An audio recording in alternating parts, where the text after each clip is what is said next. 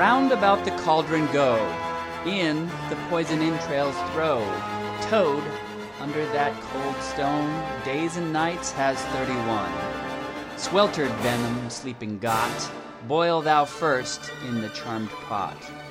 Double, double toil and trouble, fire burn and cauldron bubble. Cauldron of change, vessel of might, within your walls we gain new sight. Stirred and swirled, bubble and brew, moving all we thought we knew. Hello and welcome, I'm Douglas Bowles, and this is 42 Minutes, a weekly conversation with the interesting artists and thinkers of our day. A production of SyncBook Radio and distributed by thesyncbook.com. You can find our archives at 42minutes.com, and you can reach us by sending a message to mail at 42minutes.com. You can also follow our tweets at Sync42 and at SyncBook. It's Monday, October 30th, and it's that time of year when the veil between worlds is particularly thin, so today we'll explore the spellbinding history, tradition, and modern uses of the witch's cauldron. From blessing and using your cauldron in ritual and divination to practicing kitchen witchery with it, today we're meeting Laura Tempest Zakroff, author of The Witch's Cauldron, which relates the ins and outs of one of the most iconic tools in witchcraft. It teaches about the cauldron's role in lore and mythology, its development through the ages, and old-world witchery.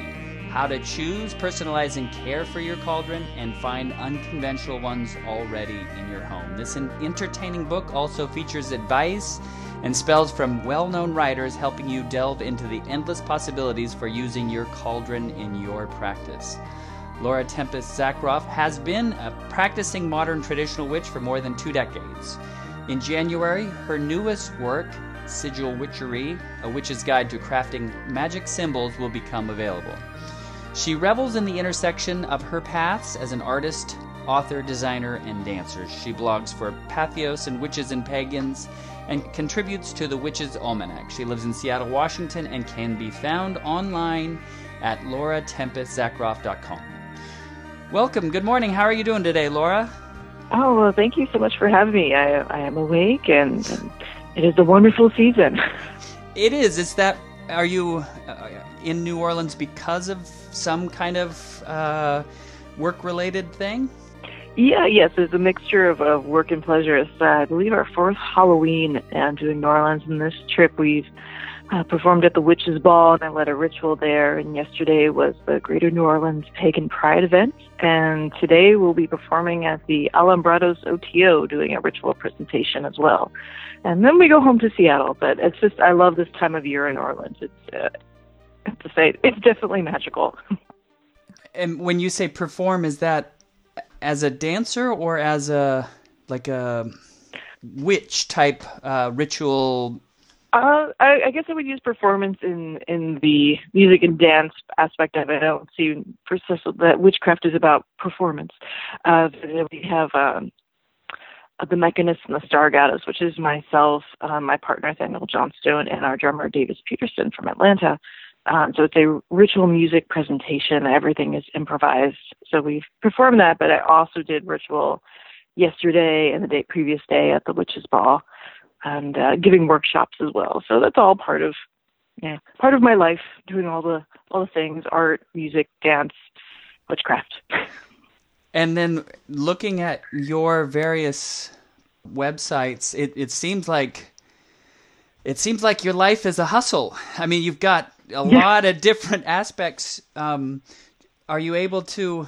I mean, it sounds exciting. Are you able to find balance in these different elements that combine to make up your practice? Yes, all the things that I do here that I'm just listed, that's what I do for my vocation. I don't have a regular job with heavy use of air quotes on that. Yeah. So being an artist and designer and and a writer, all these things, they balance out. There's different times of year, so there's good times to tour, usually from spring into fall, and so we'll be doing that with music and dance. And many of the places we go to, I'm also doing the workshops. And so it just kind of feeds into itself. And then as we get to winter, it's a great time to write. Like the next month, I will be focusing on my next book project. And that's the main thing that I will be doing for all of November. And then December and January is about gearing up and making more art and getting into the next year. And when you say your next book project, that's the one that will be So the one in January is already done.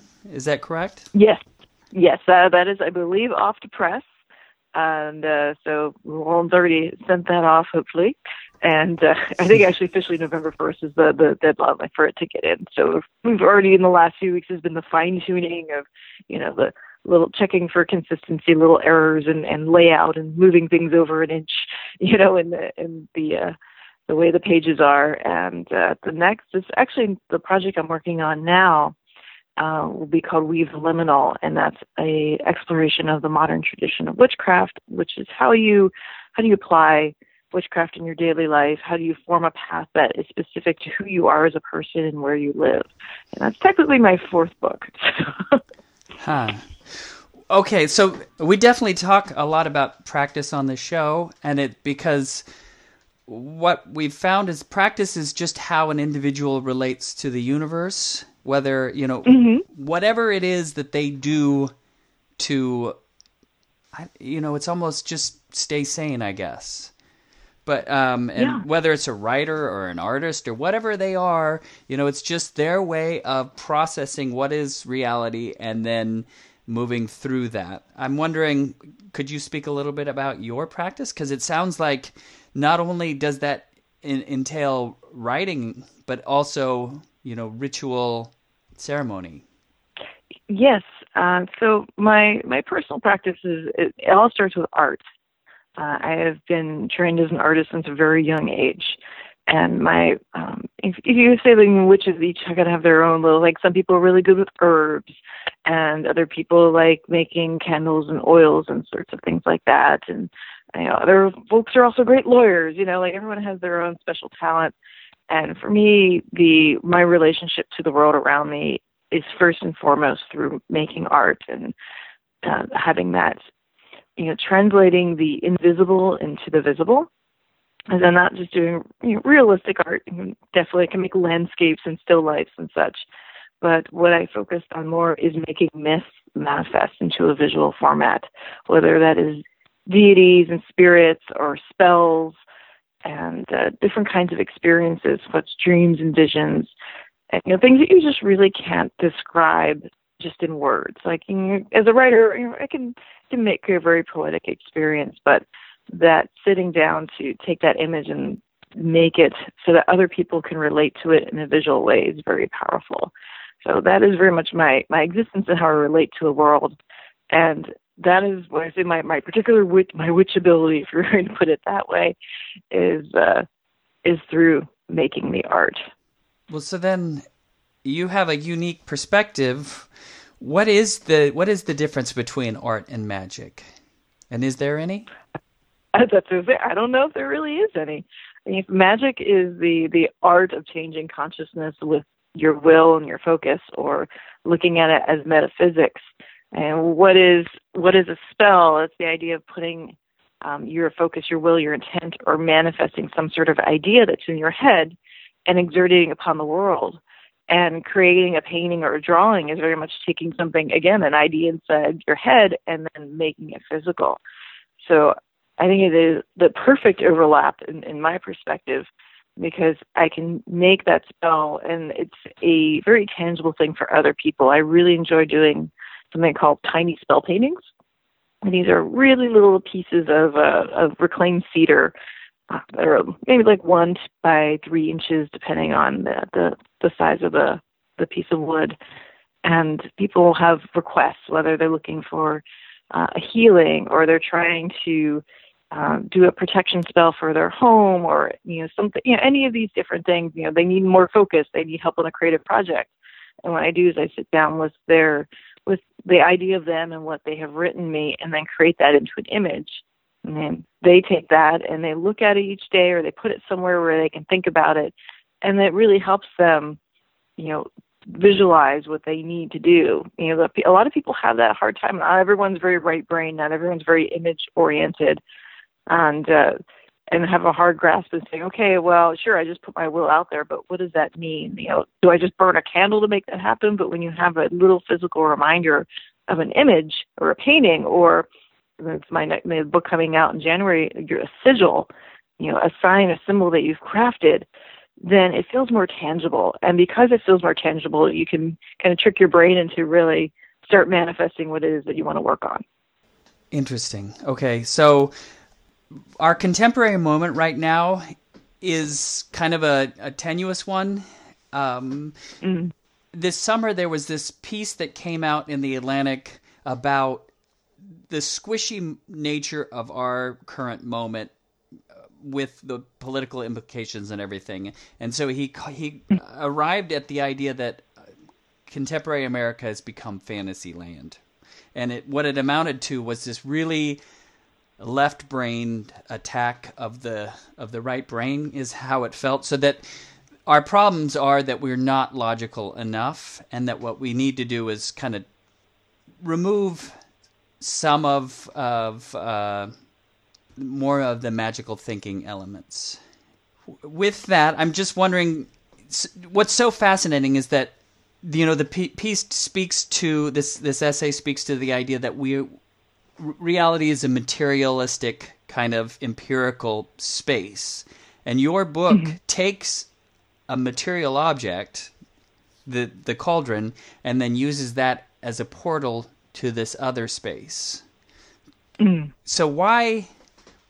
Number one, are you familiar with this essay about how America went haywire and how all the squishiness of the past has led to our moment? And then two, why the cauldron? Okay, well, to the first part, I haven't read it, but my take on the separation of things is not about fantasy and reality and logic and back to fantasy again, but the fact that we've separated ourselves from each other and the planet, the society, everything that we're looking at, and looking at 2,000 years of Judeo-Christian religion that says that God is outside of us and not with us and present in the world around us. That's a very much grounded, or that idea takes the sacred out of everything that's around us. It takes the relationship that we have, that we are part of something rather than separate from it. And that is not a left brain or a right brain thing. That is very much a social creature, teaching value, in interconnectivity to all things.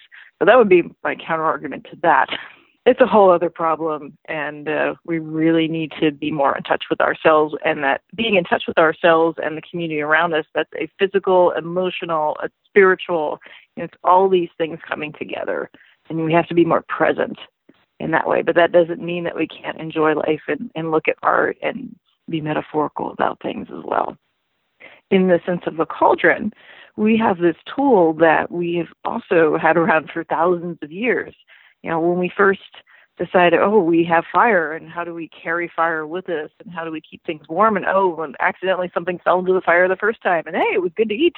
The idea that you needed a vessel to contain fire, to cook in, to purify water, and as we evolved in humanity's terms from just taking a coconut or a goat's bladder or some other vessel or a seashell, or carving a piece of wood, when we were able to harness metal and ceramics, we were able to advance society at the same time. When we can change how we eat and how we move and how we can, set up either it's harvesting or gathering, that really evolves society. And so at the crux of civilization was the cauldron. So we have this ancient symbol that's been with us a very long time, but that doesn't mean that it's just mundane. That it's like you can look at your pasta pot as just, it just does a thing, but it does make meals where you can gather around if you're having a family gathering, that you make things and it changes the aroma of your house. And the whole process of cooking is very soothing for a lot of folks. So for some people it's stressful, but for other people it's a matter of changing the mindset. And that's all kind of the secrets of the cauldron, whether you're brewing a spell or you're brewing mead or you're making pasta. And then as I was reading your book, it kind of made me realize with the cauldron, you end up not only with the cooking vessel, but it's also the kitchen sink and the stove itself. It's kind of the grounding element in the home. Yeah, everything that we have, not everything we have, but most of those things that we have in our home it started with that very utilitarian thing. Now, instead of just having one pot to cook and clean in and to do everything, we have the kitchen sink, that we have our washing machines, and we have bathtubs, and we have coffee pots and crock pots and all these different things. They all evolved mainly from the fact that we, as we settle down into having households, that we have more space. And then we, shooting through the Industrial Revolution, suddenly let's just fill that space with lots of stuff. But all of those things came from the cauldron. Everyone has the quintessential cauldron in their mind, which is, I read from Macbeth at the beginning, but you have your three witches in front of this giant pot. Is that a real thing, or is that more of an artistic license? It's a mixture of both. If you look at the time of Shakespeare and looking at development of various witch hunts across Europe and into other regions, many of the tools that were associated with witchcraft were just household items. And going down the whole path of it was a war on women, it was a war on a lot of different other people in society, whether that was the widows, whether that was the people who are disabled, or not considered useful, or whoever you wanted to spite. It came out of, there's broomsticks, and what is, do we really go riding off to the Sabbath on a broom? That's another show. But those kind of tools that were just found in the kitchen and the hearth, that was a way of being like that, saying that, witchcraft could be among us, and anyone could be doing it, and it's just these things here. And when modern society, when we look at the cauldron, we kind of think of it as antiquated. This is classical thing. And I read somewhere, I think this is also in the book, someone said, in those times, if you had a cauldron, it would mean you're a witch. Like, no, it didn't. Everyone had a cauldron. It was the microwave of the day, right? It's how you made your meals. So it'd be more weird if you're cooking without a cauldron, that you'd probably get accused of witchcraft. Like, where'd you get that meal from? So it has that, we have, because of the witch hunts and the craze and all the art, because artists love this, that's the thing. We can hang on to a myth and we're like, let's take it and run with it. And so while there were things that the witch hunters were coming up with, the artists were doing a fantastic job of just taking it to the next level of like, this is a great way for us to portray women naked, and and all the fears, and it was great fuel for the early woodcut industry as well. So that has created our classic idea of Macbeth witches around the cauldron. But today, when you go to a modern pagan or witchcraft ritual, you might have a cauldron there and have folks stirring around it, and so we've taken something that was probably from utilitarian to being twisted to a fantasy, and now we've made it reality again.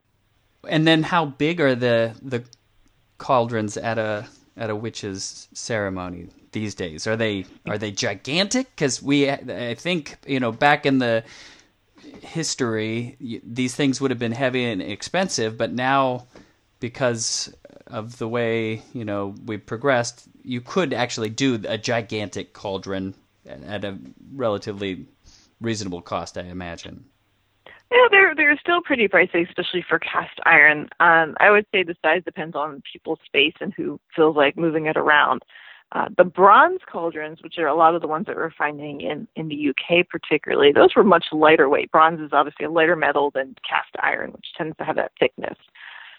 So I don't see that many large bronze cauldrons in spaces. Some people who are blacksmiths have created new kinds like that, so those are easy to move around. But most often, if you're going to some sort of witchcraft ritual, or whether it's Wicca or whatever path it is, you're going to see that more standard classic cauldron that's available either at the camping store, which is a great place to get a cauldron. It's already seasoned and ready to go for $20 to $30. And that's maybe holds about a gallon, I'd say. But most metaphysical shops, so occult shops, witch shops, tend to carry the little tiny ones because, they're still heavy, but most people don't know what to do with a bigger cauldron. And so a small cauldron is very easy to do a little meditation in, or to light a candle, or to mix a little brew or set something on fire in a very small, contained kind of way. And so those are more like a cup or a mug. They're not that big. So from your tiny little cauldrons to maybe about your pasta pot size. That is the most common. If anybody has anything bigger, it's usually like, oh, everyone has cauldron heavy. So it's a little on the rare side. Earlier, we were talking about like the separateness of divinity from, like, we've removed, there's the idea of sacred and secular, and sacred is out there, and it, reality is here. With the idea of medicine also, I wonder when medicine, so I'm thinking about a cauldron being really a practical tool for brewing various herbs to heal someone in the moment of need. And how that could, at what point does medicine become, a specialized thing and doesn't happen in the hearth and home, but happens, someplace else with chemistry and scientists and, whatever. But you know what I'm saying? So, like, it seems like there's such a fine line between what witchcraft is, or maybe it's not that fine a line. It's like it's just this bleed over from practicality to something that we've construed as esoteric or, taboo, outside the bounds of what's acceptable in society. Right, and I'm not an expert on the pharmaceutical industry, but I do know, like, in the last 150 years. We've switched from being something that grandma would mix up in the kitchen, whether that was herbs or, whatever little concoction. And you think about the snake oil salesman of the 1800s, folks going around in carts, and that lasted, into the previous century of, mixing these things up. And then as it got separated out into, we can make a business out of this, and into, mixing compounds and things in pill form, and it shows up.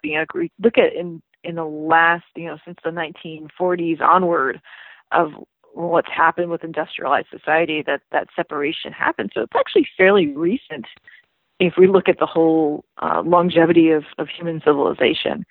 And I think it's also why we're seeing a return to herbalism, the herbal supplements. And people are like, oh, that's just, that's just a hippie thing. It's like, no, actually, if you look into Tylenol, it's willow bark root, right? Our grandmothers and great grandmothers, everybody, all the way down the line, knew that this is something that you mix and you make a tea for, or you take in some sort of tincture to relieve headaches, to relieve pain, and that valerian, can help you get to sleep, even though it smells like sticky, socks. In there, all of these different herbs. This is where this is where the pills come from. Those pills, format for anything from, antacids to cancer drugs. Those are all coming from some sort of natural substance to begin with. And we've either extracted it or we've powdered it down and we've labeled it so that it looks nice and clean and pristine. And then we involve the FDA. So, at least in this country. And that's kind of an amazing twist on things. And that does go back to that separation of us from the natural world. I do love that there are more schools of herbalism happening and more people being aware of, hey, not everything that comes in, from an herbal store is, just some sort of wishful thinking. It's if it's an active herb and it's harvested well, then it actually have a lot of positive effect on our bodies. It can help and heal us if we allow us to have that ourselves to have that relationship. Though that's not medicinal advice for the audience out there that just take an herb and everything will be better. You also need to have a healthy lifestyle and all the other things involved with that. But there is that, that cauldron talks about that, the time that we mix the herbs and we have our mortar and pestles and we grew these things in our gardens. And much of what we look at as common weeds today in our yards are actually very helpful, beneficial things, from plantains to dandelions even. All these different things have properties that we can connect with and use. Yeah, I think there's an individual, her name is Hildegard von Bingen, who was a 12th century nun that later on would be considered a witch, just straight up, because she was a mystic, a visionary, a musician, and then an herbalist. And it's like, well, just if, a couple hundred years later, I think, she would be branded a witch and burned at the stake. So it's really interesting. Exactly. Yeah. But so then does your practice, is one of your passions herbs and plants, or is that, something that doesn't call to you? I love all of the herbalism and all that. I'm really home enough to really tend to a garden and to take care of it properly. And so often I will work with other folks who raise plants and to dry them. So I'm very much interested in all aspects of that. But alas, I am not a green witch in that respect. Maybe when I'm older and we're not traveling around so much, I can have try my hand at having a really nice garden. Besides, a few plants here and there that manage to make it up, and the foxglove that grows naturally and wild in the yard. Well, when you say that, that's actually really interesting to me, because the things that people need are those things in their local environment. And it seems like the latest craze that maybe it's debunked, but it seems like it works, is the idea that if you have allergies, you use a local bee pollen. That does work really well for asthma. It has to be local though, and it has to be where you're living. Right. So if it's harvested locally, you build up the allergens. We actually have a friend whose daughter was allergic to poison oak in such a way like she couldn't even be near it. And they also raise goats, and so what the mother did was release the goats into the poison oak patch, and then harvested the milk, and that was the antibodies for it, and her daughter's no longer allergic to poison oak. Wow. But so these things really spell out this local connection to the ground that you live on. So you're talking about a green witch has a garden. The thing that I think about is in our technological moment, what is the cauldron? What grounds us? Is there anything? We're in this Philip K. Dick universe, and our witchery tools are our computers and our phones, and it just seems like such a strange portal to anything beyond kind of a left-brained, dead universe. So looking at it as how does it connect us to the spiritual, or what? Yeah, how can moderns take advantage of the spiritual and have that grounded connection? Oh, once we get outside that classic idea of the cauldron, or those from those little mini cauldrons to the big ones out in the yard, looking at to the grandchildren and cousins of the cauldron in our daily lives. So I guarantee that most folks wake up in the morning and brew some sort of hot beverage to get moving, whether that is tea or coffee. And that might happen at the office if that's where you go. It might be to Starbucks, but most folks do something at their house in the morning. And so if you make a cup of tea, you're boiling up that water, which is related to the cauldron, and then you pour it into a mug. And so you can take that moment to focus and say, what do I need to bring into my life today? And I'm a tea drinker. Coffee doesn't work very well for me. And so I choose a blend that works with the kind of day that I'm going to have, or it progresses throughout the day. I might have one thing to start off the morning, and then I have my Earl Grey in the afternoon to focus in, and then an herbal tea at night. And that little bit of added focus and tension as you're pouring the tea and thinking, what do I need to manifest? What do I need to focus on? As I sip this tea, what can I be mindful of? That you don't need to break out a wand and do lunar, calculations and everything else to have magic happen right there in that moment. And so that's a real way to ground us. And then you're taking that hot beverage into your body, and you can feel it as it connects to your tongue and down your throat and to your belly. And that, again, reminds us of the physical and how we are connected to our own bodies. If you get up in the morning and you take a bath, again, that's related to the cauldron. That's actually our favorite thing in our household is the bathtub. That is our favorite cauldron. And if you can add things to your bath to have another experience and use it particularly for magical activities, like such a cleansing ritual, purification, but just being in there and thinking about the water and being near your body and considering your day or your ending of your day if it's at night, really have a important change and to ground you so that you are relating to all things rather than, just going off on the internet or on your phone. It gives you some time to stop and be present in your body. What about the symbolism of the cauldron? Well, symbolism has to do with what it's been used for, and there are many myths that I cover in the book from all over the world. Mainly, when you think about it, it's a container, it's a transformer, it's a purifier, it's a way to it's a gateway from one world to another. If you look at it in certain traditions, it's a drum in the sense that it can be a musical instrument in some societies, depending on how they're made. But it's also a hearth place. It's a place where people gather and feast together, and so it symbolizes that community. It symbolizes change. It symbolizes gathering and containing things and making them into something else, whether that is a metaphysical thing or just making a stew. And in neo-pagan culture in the last several decades, it's been about, this is a symbol of the goddess. Like, well, it is used by, if you look into the myths, there is an equal amount of gods and goddesses. It is not a gendered tool, right? It's a little bit different than that. It is something that anybody can use, and it doesn't represent one gender or another, because we can all cook, we can all clean, we can all use it for different kinds of transformation. And so there's so many different layers of symbolism that can be applied to it. But the ones that people are like, oh, it's the womb of the goddess. Nope. I think if anybody's done their science. A womb is not a cauldron is not a womb. And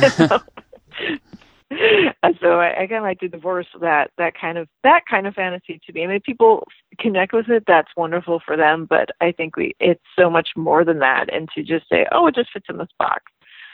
You think that you can gather a family around it, or gather a group of practitioners to put something together, whether it's purifying water or making a brew or doing a potion or a kind of cleansing spell where you set things on fire and it goes inside the cauldron and it, is rescinded down to ashes, and then the ashes are scattered.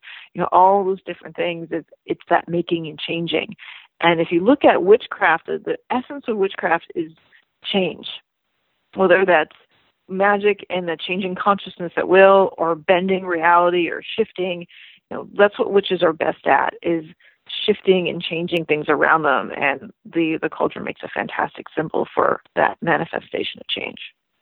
Well, and then now that you say it like that, it just, in the Catholic Mass, the chalice is kind of this vessel that's a vessel of transformation also, where it's the community celebration around it to transform the wine into the now I've forgotten the wine into the rite of transubstantiation. There we go.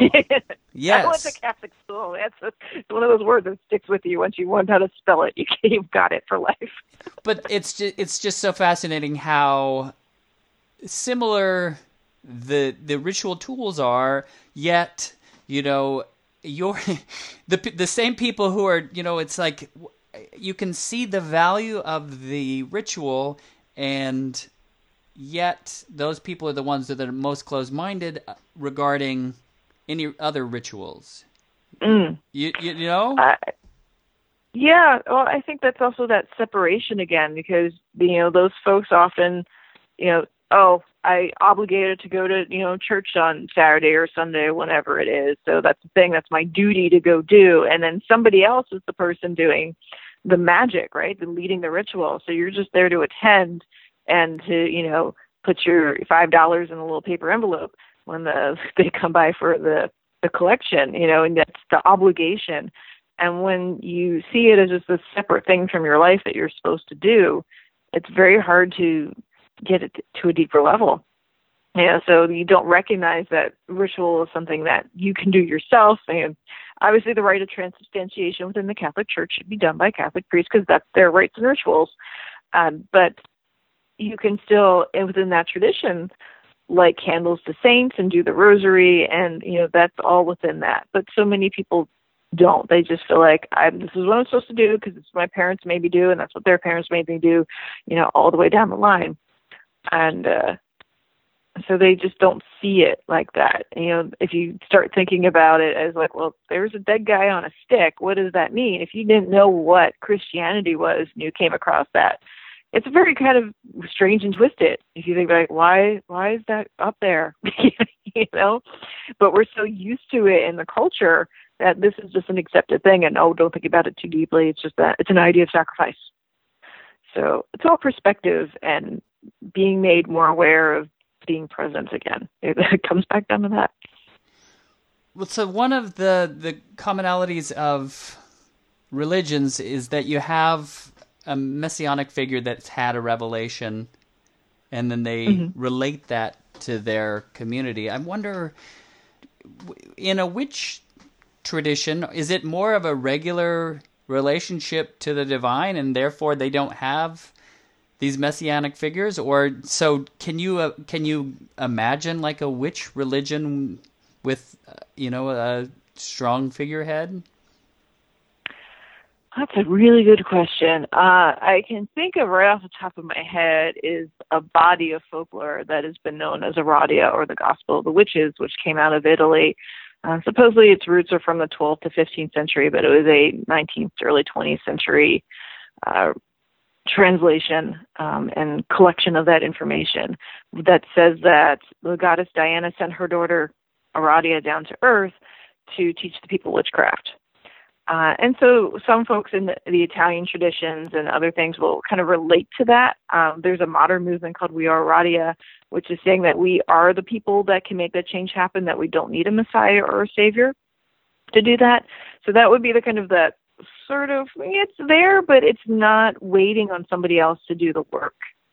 In the other traditions, because the story of Jesus is very similar to other stories from all throughout the Mediterranean, going back to Samaria and Babylon and Egypt, of that resurrection story coming again and again, and you'll find that in various myths, all in Celtic lands. It's like the death of the god and the birth of the god again, or god or goddess, but that they're not scripture. They're either seen as myths that inspires and influences, and it's a way to explain the world. And so it's very much the personal responsibility that you need to take care of yourself, you need to take care of the people around you, and nobody else is going to do the work for you. So that's sort of thing. You're going to have, you do have some of those stories, but they're not the cornerstone of practice or belief that somebody else, energy is going to make it happen. Even working with, God, spirits, deities, the ancestors, it's working in a partnership rather than a subordinate type of situation, or, waiting for something to be fulfilled 1,000, 2,000 years down the line. In your book, you definitely did a lot of historical research on various myths. What were some of your favorite myth of the cauldron? Oh, there's so many. My personal favorite, that's a quick one, is Baba Yaga.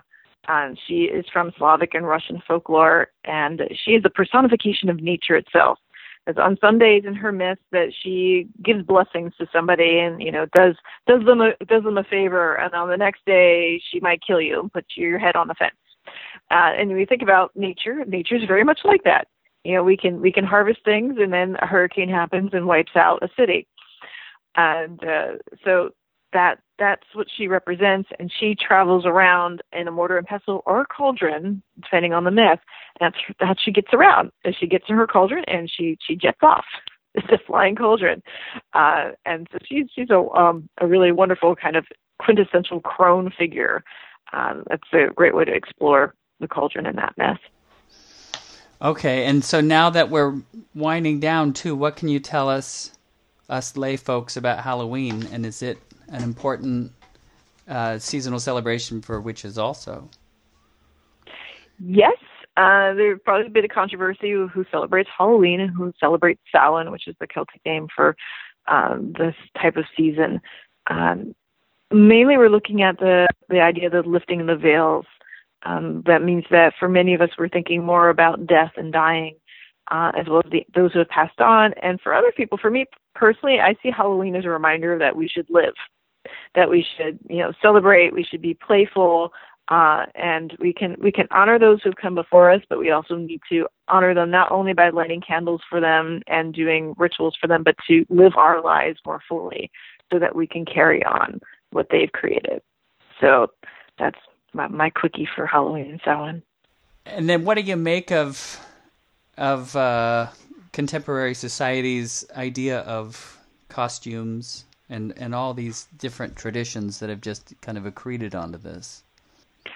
I think they're wonderful. Most people don't dress up, right? They go to work. They have this thing. You might put on a uniform for whether that is work or a sports team or something like that. But the idea of costuming is a type of glamour. It's a kind of transformation, even something silly, like into a cartoon or something like that.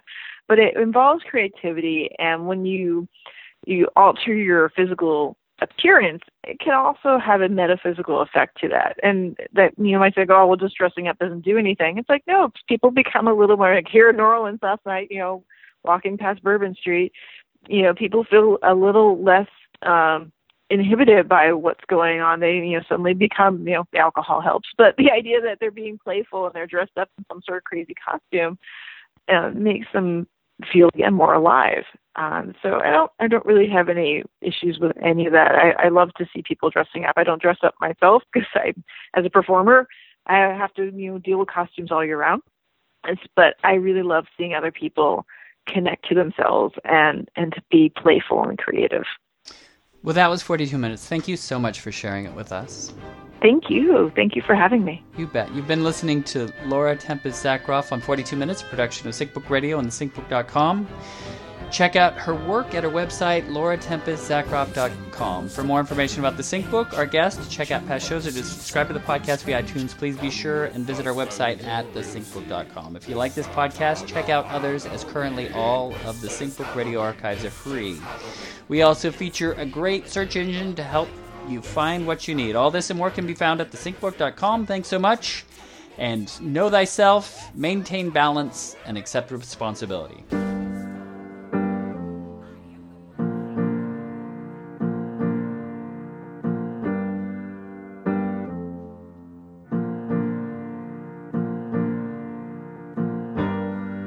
Well, you almost had me fooled.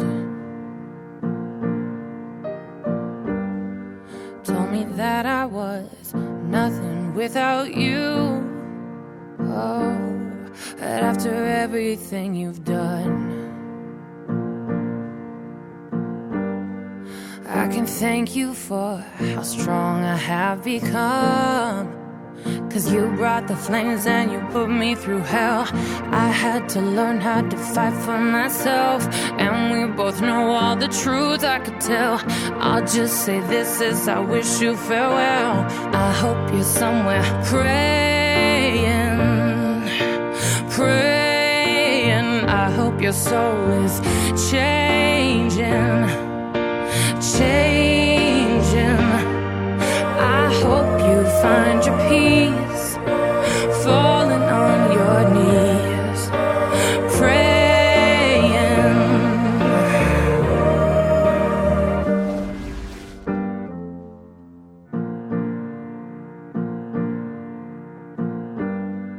I'm proud of who I am. No more monsters, I can breathe again. And you said that I was done. Well, you were wrong, and now the best is yet to come. 'Cause I can